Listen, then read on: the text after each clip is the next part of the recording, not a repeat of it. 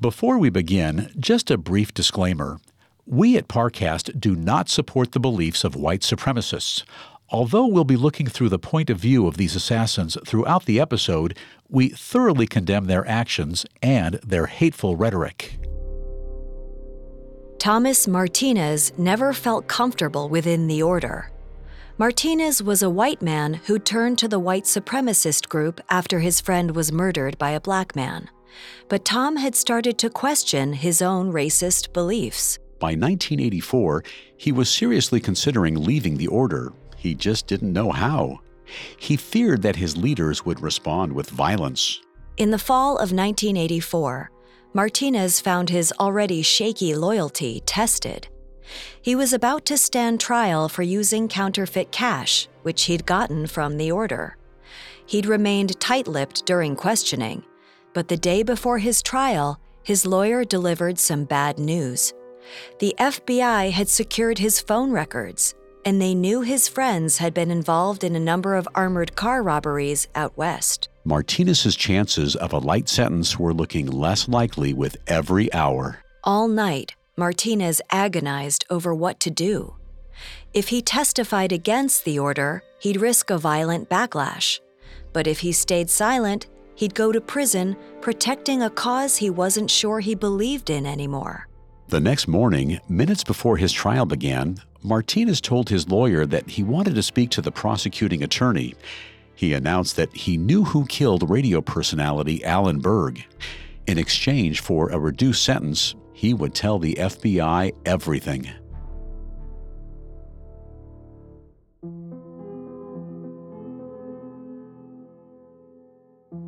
One death can change the world. At least that's what assassins believe. Every week, we examine the famous assassins of history and the men and women who were assassinated. Welcome to Assassinations. I'm your host, Bill Thomas. And I'm your host, Kate Leonard.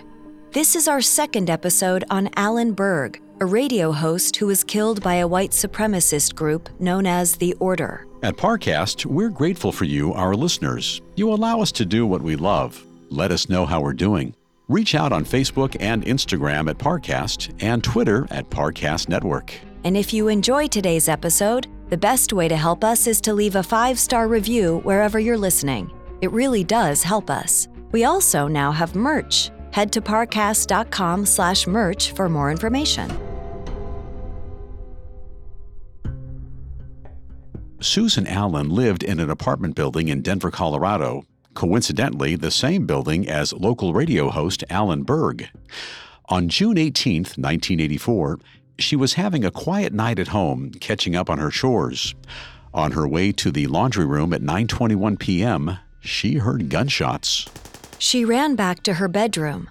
The gunfire sounded close, and she was afraid an intruder had broken into her building. After a few minutes, when Susan didn't hear any more gunshots, she crept out of her room and called her boyfriend, Charlie McDowell. She told him, "I heard a terrible noise. I think something's wrong." McDowell rushed over. As soon as he pulled into the driveway, he saw Alan Berg lying face down on the pavement, a bag of spilled groceries, and a still-lit cigarette on the ground beside him. At 9:38 p.m., McDowell called 911. When the first police officers arrived on the scene at 9:40 p.m., Berg was already dead. Given the brutality of the murder and the bullets that could have only come from a machine gun, they knew that this was no ordinary mugging. The automatic gunfire, coupled with Berg's reputation as a left-wing agitator, painted a clear picture for the police. Berg had most likely been assassinated by a right-wing terrorist group. They just didn't know who. The news immediately made it to the media. Shortly after 10 p.m., Rick Barber, the news reporter for KOA Radio, announced, "Alan Berg has been shot. The Denver Police Department confirms he's dead." The hosts, DJs, and producers at KOA were shocked to learn of their colleague's sudden and violent death. Another host, Ken Hamblin, broadcast for several hours after the regular end of his evening show, struggling to process the news. In less than 24 hours, Alan Berg's murder was headline news across the nation. In Florida, Tom Likas of WNWS, a radio host with an abrasive style similar to Berg's, addressed his audience by saying, "This kind of intimidation is not going to work, and there is not a chance I'm going to soften my opinion." Fearing copycat crimes, the police met with Denver radio personalities to give them advice on handling stalkers or threats. KOA hired security to protect the rest of their hosts from attack.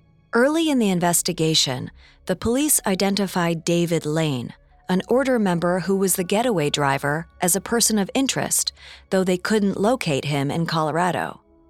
This news made its way to the media, too.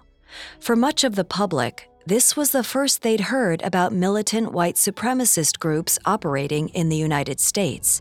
Not long after they murdered Alan Berg, Robert Matthews and Bruce Pierce resurfaced at the Order's headquarters in Medellin Falls, Washington. David Lane had gone in the other direction, heading to Philadelphia to lay low. The assassins had agreed to deny any involvement with Berg's murder, even when they were among fellow Order members. Several new recruits had already expressed discomfort with the idea of assassination, and Matthews had claimed he'd abandoned that violent element of his six-step plan. Now, he had to maintain that lie to avoid a revolt. Unfortunately, Matthews failed to follow his own rules. Just a few days after the assassination, on June 22, 1984, Matthews showed off newspaper clippings about the crime to a group of Order members and announced, quote, "Well, buddy, we shot him. Read this." At least one of the members in attendance, Randall Rader, was deeply disturbed by Matthews' attitude. He'd been assured that the group wouldn't commit any killings. When he voiced his concern, Matthews simply shrugged and walked away. 2 days later, on the other side of the country, David Lane visited a fellow Order member named Thomas Martinez at his home in Philadelphia. Lane also bragged about the assassination, saying, quote, "Hell, man, I was the goddamn getaway driver." Martinez was repulsed by Lane's bragging. He, too, had been promised that the Order wouldn't assassinate anyone. After hearing that confession, Martinez just wanted to get Lane out of his house. But first, they had business to take care of. After the Order's unsuccessful first foray into counterfeiting, an experienced counterfeiter had joined the team. Since then, their fake bills had become much more believable. In addition to using the counterfeit money to finance their operations, the Order hoped they could flood the market with enough cash to devalue the dollar and destabilize the economy. To that end, Lane brought over $30,000 in counterfeit small bills for Martinez to spread around town. Lane told Martinez he should pass the bills out of state so they couldn't be traced back to him. Martinez accepted the cash, but he had other plans. He was going to use this money to skip town and leave the Order for good. 4 days later, on June 28th, Martinez used one of the counterfeit $10 bills to buy a lottery ticket at a nearby convenience store. At the time, the cashier didn't notice anything odd, and Martinez went home confident that he'd gotten away without rousing any suspicion. But that night, while closing out the store, the cashier identified a $10 bill as counterfeit. The next day, Martinez returned to the same convenience store and tried to buy another lottery ticket with a counterfeit 10. This time, the cashier noticed. He looked up and shouted, "Hey, you're the guy that gave me that counterfeit money yesterday. I'm calling the cops." Martinez was no criminal mastermind. He panicked, ran out of the store, and got in his car. The cashier wrote down the make, model, and license plate number of the car, then called the police.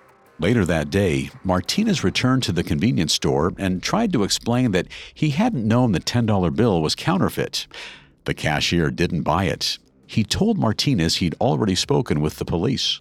Once he got back home, Martinez called Lane and begged him for help. Instead, Lane flew into a rage that Martinez would be so reckless, spending the money in his own neighborhood instead of crossing state lines like he'd told him to. Martinez replied, quote, "Look, man, I ain't gonna argue with you. I'm getting rid of the rest of it. I'm through." Finally, he had a clear opportunity to leave the Order. But it was already too late. That night, right after he'd finished dinner with his family, police burst into Martinez's home. In addition to the convenience store clerk, the Secret Service had heard reports of counterfeit tens from bankers all over town, all traced back to Martinez. At this point, the police thought Martinez was just a small-time independent counterfeiter. Martinez didn't dispute this during questioning. He was afraid of what the order might do to him if he talked, and even more afraid of taking the rap for the murder his organization had just committed. That was just the tip of the crime iceberg. A few weeks later, on July 19th, the order staged what was then the largest armored car robbery in U.S. history.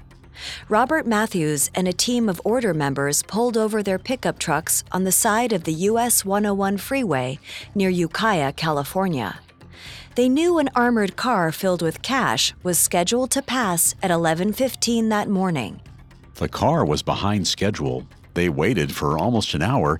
Then at noon, they saw it approaching. As the armored car drove by, one of the order's pickup trucks pulled in front of it. Another truck drove right behind it. At a bend in the road, the truck in front slammed on its brakes. The moment the armored car came to a stop, men burst from both pickup trucks, guns aimed at the car's driver. Matthews ordered the armored car's guards to get out. He fired his gun at the top of their windows.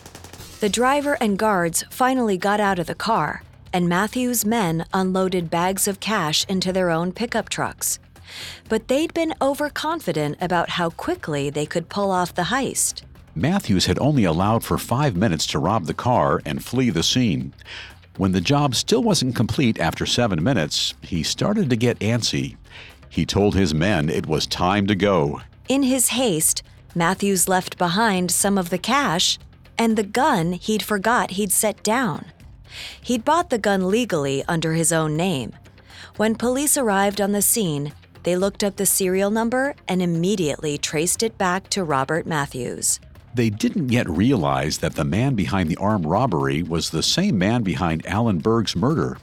And before they could close either case, more blood would be shed. Coming up, we'll look at the standoff and trial that brought the order down. Now back to the story. When Alan Berg was murdered on June 18, 1984, it immediately became a massive news story nationwide. As the police searched for the perpetrators, every new breakthrough became a major story of its own. Even before they'd identified David Lane as a person of interest, police had immediately pegged Berg's killers as members of a white supremacist hate group. This was the first public indication that hate groups were equipped and ready to initiate a violent uprising. Independently of the investigation into Berg's murder, police were also closing in on the order for counterfeiting and robbery. No one had put it together yet that the group that had stolen nearly $4 million in the past year was also the same group that had killed Alan Berg. Within the order, tempers were flaring. Matthew's sloppy mistake, leaving his gun at the scene of a robbery, had put them all at risk.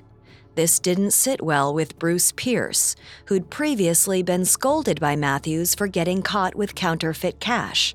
The hypocrisy was too much for him to ignore. Their conflict came to a head in the late summer of 1984, a couple months after Alan Berg's assassination. Pierce went to Matthews' house with a plan to split the order in two. Pierce would run one cell and Matthews would run the other. He claimed that splitting the group into two smaller cells would increase security. Matthews was understandably suspicious of Pierce's loyalty. But perhaps because of these very concerns, he agreed to the plan. The order's 20 or so members were divided into two separate organizations. This did nothing to stop police from fitting the pieces of the puzzle together. 3.5 months after Berg's assassination, they were finally about to find a link between the order's various crimes. On October 1, 1984, Order member Tom Martinez made a deal with the FBI, offering to tell them everything he knew about Alan Berg's murder in return for a lighter counterfeiting sentence. He told the prosecuting attorney, Bucky Mansui, everything David Lane had told him about the assassination. David Lane had already been identified as a person of interest. Martinez's testimony confirmed the FBI's suspicions, finally drawing a connection between the order, the robberies and counterfeiting on the West Coast, and Alan Berg's murder. Just 1 day later, on October 2nd, Robert Matthews' first child was born, a daughter named Emerant. Matthews believed that white people had a moral imperative to reproduce so that other races wouldn't outnumber them. After years of trying, Matthews and his wife were unable to have children, so instead, Matthews turned to his mistress, Zillah Craig. Zillah opted for a home birth, and during her 19-hour labor, Matthews alternated between waiting at her bedside and running out to fetch food and supplies. During one of his errand runs, the morning after Emerant was born, Matthews noticed a man following him. Matthews had long feared that the Zionist conspiracy was after him. They seemed to have caught up with him at the worst possible time. Matthews ran into his house where Zillah was nursing their baby, then only 16 hours old. Matthews announced that the Zionist conspiracy was tailing him, and he needed to leave town immediately. He promised he'd return soon to be a father to baby Emerant. Zillah was heartbroken. She didn't want her daughter to grow up without a strong Aryan father, but she believed in the cause, and she believed in a dangerous Jewish conspiracy. She'd do anything to protect Matthews. So, just 16 hours after giving birth, Zillah got out of bed and got dressed in men's clothing, acting as a decoy. Matthews leaned down to kiss his newborn daughter, then slipped out through the back door. At the same time, Zillah walked out the front door, hoping to distract whoever was tailing Matthews. It worked, but the people tailing Matthews weren't part of a Jewish conspiracy. They were FBI agents. They closed in on Zillah while Matthews disappeared into the dust. He would never see his daughter again. Less than 2 months later, on November 24, 1984, FBI agents Arthur Hensel and Kenneth Lovin cashed in on the deal they'd struck with Tom Martinez. They wanted to find out where Matthews was staying, and they suspected Martinez could lead them right to him. Matthews knew about Martinez's arrest the previous June, but he didn't know that he'd turned informant. Ironically, in spite of all of Matthews' paranoia about a Zionist conspiracy, he trusted his own men without fail. They made plans to meet at a motel called the Capri in Portland, Oregon. From the moment his plane touched down in Portland, Martinez was nervous. He knew agents Hensel and Lovin would tail him, and he feared that his fellow order members would spot the tail and know he'd betrayed them. Robert Matthews and another order member, Gary Yarborough, had come to pick Martinez up from the airport. As soon as Martinez got into their car, Yarborough looked out through the back window and said he thought they were being followed. Yarborough pulled out a gun. Martinez didn't know if the gun was intended for him or for his tail, but neither possibility was good news for him. Martinez thought this was the end.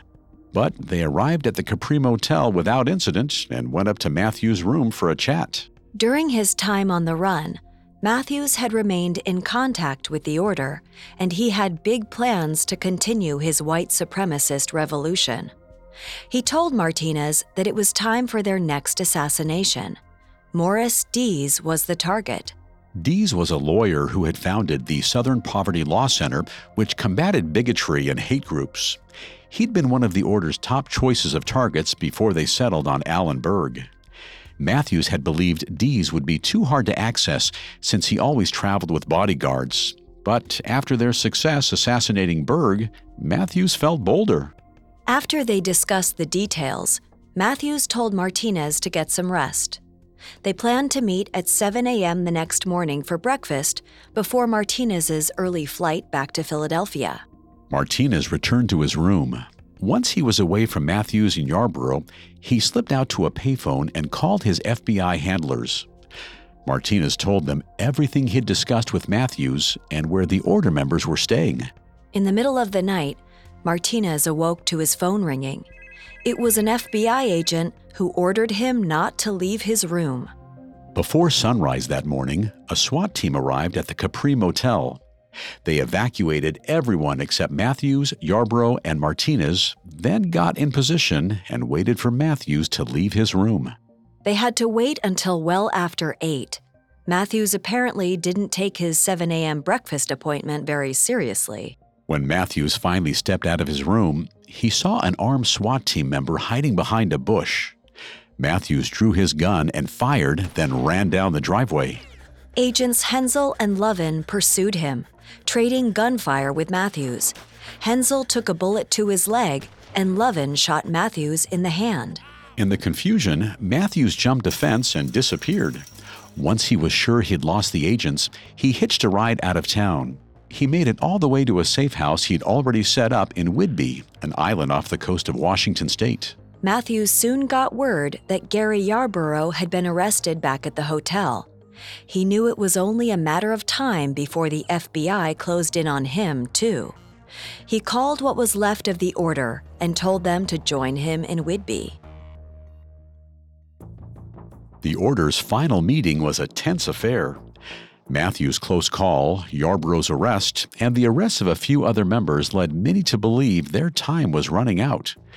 If Alan Berg's assassination had succeeded in starting a race war, they were shaping up to be the losers. Many of the men wanted to turn themselves in and make a deal for lighter sentences. Matthews didn't want to hear it. He had his men, his anger, and a full arsenal at his disposal. He said he'd rather die than turn himself in, a declaration he'd soon have the opportunity to prove. On December 3, 1984, a little less than 2 weeks after Matthews fled Portland, an anonymous member of the order called the FBI from a payphone. The person said, quote, "You're looking for Robert Matthews. He's here on Whidbey Island. They've got a lot of weapons and ammunition here." Within days, over 150 FBI agents arrived in Whidbey. While they congregated and investigated the island, the order went on lockdown inside the safe house, plotting their next move. They deduced that Thomas Martinez had sold them out. They resolved to murder him. Though they didn't get around to choosing a date or method, there were more pressing matters at hand. Some of the men, including Bruce Pierce and David Lane, thought it was best to flee Whidbey Island immediately and move to another safe house with more escape routes. If the law closed in, it was best to be in a location that wasn't surrounded by water on all sides. Matthews wouldn't consider it. If they were going down, they were all going down together in a final blaze of glory. This was the moment of truth. Pierce, Lane, and a few other members left. They were off Whidbey Island before the FBI team was able to surround the safe house. Matthews remained in the house with a few of his devoted followers. They may not have realized just how soon their final showdown would be. At 7 a.m. on December 7th, a SWAT team had the house surrounded. They ordered everyone inside Matthews' house to come outside. Eventually, all of the men turned themselves in peacefully, except Robert Matthews. Even when the entire order had abandoned him, he insisted that he'd commit suicide before he turned himself in. The SWAT team wasn't sure if Matthews had hostages, so they were reluctant to push. But by the next afternoon, Matthews still hadn't made a move. The team threw canisters of tear gas into the house, hoping to drive Matthews out. He didn't emerge. Neither did anyone else. Now confident that Matthews was alone, a team entered the house. While they spread out across the ground floor, Matthews opened fire from the second level, firing through the floorboards at the SWAT unit below. They were forced to retreat. That evening, nearly 2 full days after the standoff had begun, the SWAT team had had enough. They decided to fire M79 starburst flares into the house, hoping the flares would ignite the building, forcing Matthews outside. At 6:30 p.m., with fire trucks standing by, the SWAT team fired the flares. The cabin ignited. Smoke and flames spread through the house. The team waited for Matthews to emerge. Minutes passed. The flames spread to the second floor, and still, Matthews didn't leave the house. After 20 minutes, the cabin collapsed, with Matthews still inside. By now, there was no way he could have survived the fire. After the flames died down, the SWAT team found Matthews' charred corpse in what had been the house's bathroom. With the death of its leader, the order collapsed. A number of men who'd been arrested during the standoff agreed to testify and led the FBI to other members who were still at large. As the dust settled and the testimony piled up, FBI officials were shocked at the range and scope of the order's plans. Their strategic effort to bring down the U.S. government was far different from the usual MO of white supremacy groups. Instead of pushing for tradition and ultra-conservative reforms, they wanted a full-scale revolution. In 1985, various U.S. government agencies began a joint effort called Operation Clean Sweep to investigate hate groups. From 1985 to 1988, they targeted and arrested roughly 1,000 active members of hate groups throughout the country. As part of Operation Clean Sweep, 5 members of the order were charged with sedition, including Bruce Pierce and David Lane. Bruce Pierce evaded capture for nearly half a year using numerous fake identities. On March 26, 1985, he contacted a mail pickup service using a false identity the police had already caught on to. U.S. Marshals arrested him when he arrived to pick up his mail. David Lane went off the grid after Matthews' death, living in rural Virginia. But he remained in contact with another order member, Ken Loff. He didn't realize that Loff had agreed to cooperate with the FBI as part of his plea bargain. On March 29th, just 3 days after Bruce Pierce was arrested, Loff lured David Lane to a meeting where FBI agents were waiting to arrest him. Thanks to the order's numerous financial crimes, its members were charged under the Racketeer-Influenced and Corrupt Organization Act, also known as RICO. All of the order's members were charged in the same trial, which listed 67 separate charges. 370 witnesses testified, and 1,500 pieces of evidence were introduced. Only 1 week of the 3-month trial was spent on Alan Berg's murder. The federal government spent millions on the RICO trial. To avoid the cost of a second trial for Alan Berg's murder, which fell under state jurisdiction, the federal prosecutors instead charged the assassins with the federal offense of violating Berg's civil rights. By the end of the trial in February 1986, Bruce Pierce was sentenced to 252 years in prison. David Lane received 190 years. Nearly 2 years after Alan Berg's assassination, the order was officially no more. But they had left behind a legacy of fear and bloodshed that would shape America for a generation to come.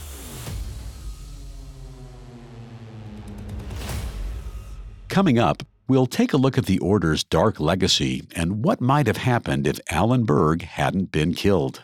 Now, back to the story.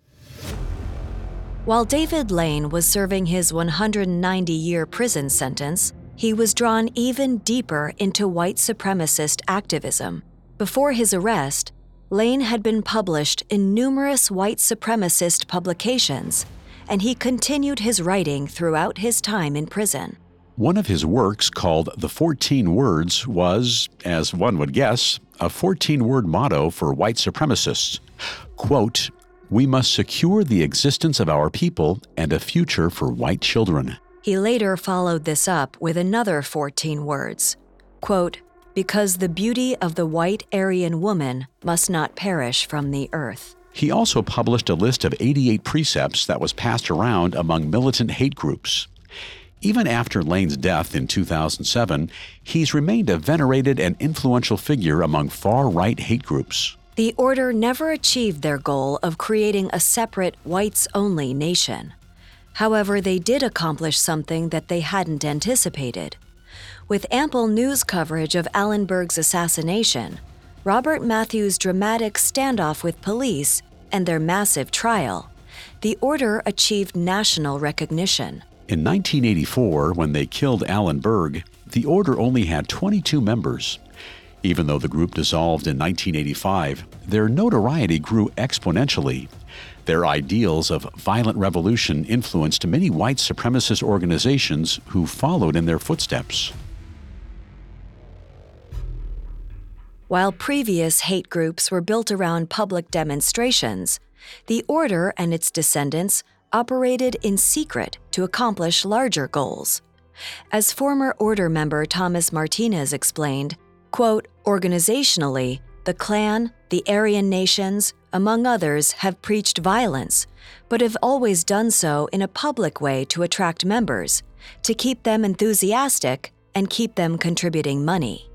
The Order, however, never engaged in demonstrations. Quite the contrary. Its instructions to its members were never to express their racist beliefs publicly. From the beginning to the end, the Order's goals were to be fulfilled through purely criminal means, carried out in absolute secrecy." End quote. Prior to the Order's founding in 1983, many white supremacist groups focused on maintaining American society as it was and resisting further progress towards civil rights and equality. But the Order instituted a new era advocating for overthrowing the U.S. government as a whole and rebuilding society to their own ideals. Many militant hate groups have implemented the Order's methods of training their members with firearms and financing their activities through crime. For example, in 1987, a member of the Aryan nations pled guilty to robbing banks in 4 separate states to fund terrorist activities. Likewise, Robert Matthews and the Order were among the first hate groups to target federal buildings for bombing. In 1991, a Florida white supremacist attempted to blow up a government building. In 1993, another white supremacist group plotted the bombing of several federal targets. Most famously, Timothy McVeigh bombed the Alfred P. Murrah Federal Building in Oklahoma City on April 19, 1995, killing 168 people. All of these terrorists were inspired to some degree by the Turner Diaries, the racist novel that Matthews modeled the Order around. As Morris Dees explained after the Oklahoma City bombing, the Order's militancy set a clear precedent for McVeigh's act of terrorism. They published it in a book called The Order in the Turner Diaries, and this was the incident that these groups have been waiting for to start what they consider a war. They consider McVeigh a soldier in the war. The Order's acts of violence left a devastating legacy. But what if Berg hadn't been assassinated? What if the Order had never gone through with their plans? What would the world look like today? We can reasonably assume that the history of far-right hate groups in America would have played out very differently. Had Berg not been assassinated, the Order wouldn't have achieved the fame and notoriety they did, and it's possible that militant white supremacy would never have achieved such visibility. As for Alan Berg, he died right as provocative political radio became a mainstream phenomenon. Rush Limbaugh, a conservative radio personality, began broadcasting in August of 1988. While many liberal radio hosts also began broadcasting around this time, few achieved the same level of notoriety as their conservative counterparts. Perhaps if he'd survived, Berg could have filled that void, sparring with Rush Limbaugh on the airways. Berg was only the Order's third choice of target. Let's take a moment to discuss how the world may have been different if Pierce, Lane, and Matthews had murdered one of their top 2 targets, Morris Dees or Norman Lear. Morris Dees was a lawyer who founded the Southern Poverty Law Center in 1971. His work centered around filing lawsuits against hate groups when criminal charges failed. For example, he successfully won suits against the KKK. Had Dees been assassinated in 1984 instead of Alan Berg, he never could have overseen some of the Southern Poverty Law Center's most notable cases. He also wouldn't have developed the Teaching Tolerance Program in 1991, a curriculum designed to educate students on equal rights issues. The other target, Norman Lear, was a television producer who made popular and progressive programs like All in the Family, Good Times, and The Jeffersons. He left the TV world in 1981 and founded a nonprofit called People for the American Way, which advanced progressive causes like education and civil rights. In 1999, President Bill Clinton awarded Lear with a National Medal of Arts. From Archie Bunker's living room in Queens to Fred Sanford's junkyard in Watts, he has employed the power of humor in the service of human understanding. His departure from traditional two-dimensional television characters was risky, It showed the enormous respect he has for the judgment, the sense, and the heart of the American people. If the order had assassinated Norman Lear instead of Alan Berg, he still would have left his television legacy, but Lear's extensive nonprofit work would have been left undone. Ironically, the order's top two choices of victims both demonstrated a greater inclination toward activism and social change than Alan Berg. While Berg agitated people he disagreed with on air, he wasn't an active social reformer. The order's assumption that Berg was a powerful figure mostly stemmed from paranoia and anti-Semitism, while Norman Lear and Morris Dees were both genuinely influential figures whose deaths would have resonated throughout political spheres. There is one other alternate possibility. If the order had opted not to assassinate Alan Berg, they might not have assassinated anyone at all. Robert Matthews had brought in several new recruits who expressed concerns about assassinations, and before targeting Berg, he claimed he'd abandoned his assassination plans. If he'd kept this promise, the investigation into Berg's death wouldn't have happened, but Matthews and Bruce Pierce still would have likely been arrested and prosecuted for their counterfeiting and robbery spree. Even for another crime, Matthews' arrest would likely have led the order to fracture and drift toward other white supremacy groups. But without the heavy publicity and notoriety the order gained from Berg's assassination, those other groups probably would have remained small and fringe. We wouldn't have seen the rise in militarization that spread through the far right in the 80s and 90s. However, even if the order had never assassinated Alan Berg, it's unlikely that they would have refrained from any high-profile killing for long. Matthews had already led his followers on a year-long crime spree and had invested hundreds of thousands of dollars on weapons for their coming revolution. They were already in too deep and too embroiled in hatred to back out completely. Alan Berg lived his life provoking and agitating bigots, but his death proved to be the greatest provocation of all. His assassination, ironically, served as a rallying point for violent extremism, driving even more hate groups to action. Alan Berg's murder was a tipping point for far-right activism, but the ripples it sent through culture could never have been anticipated by his assassins. Few could have predicted the impacts of a talk radio host's death. Likewise, we may never know what the world would have looked like if Alan Berg had lived.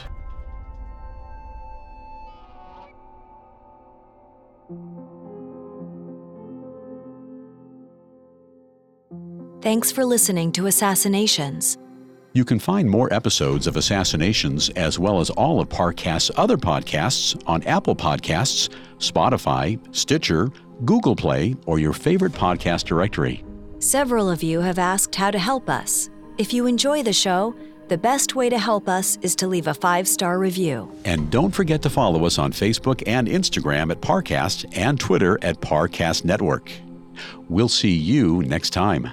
Assassinations was created by Max Cutler, is a production of Cutler Media, and is part of the Parcast Network. It is produced by Max and Ron Cutler. Sound design by Carrie Murphy, with production assistance by Ron Shapiro and Paul Mahler. Additional production assistance by Carly Madden and Maggie Admire.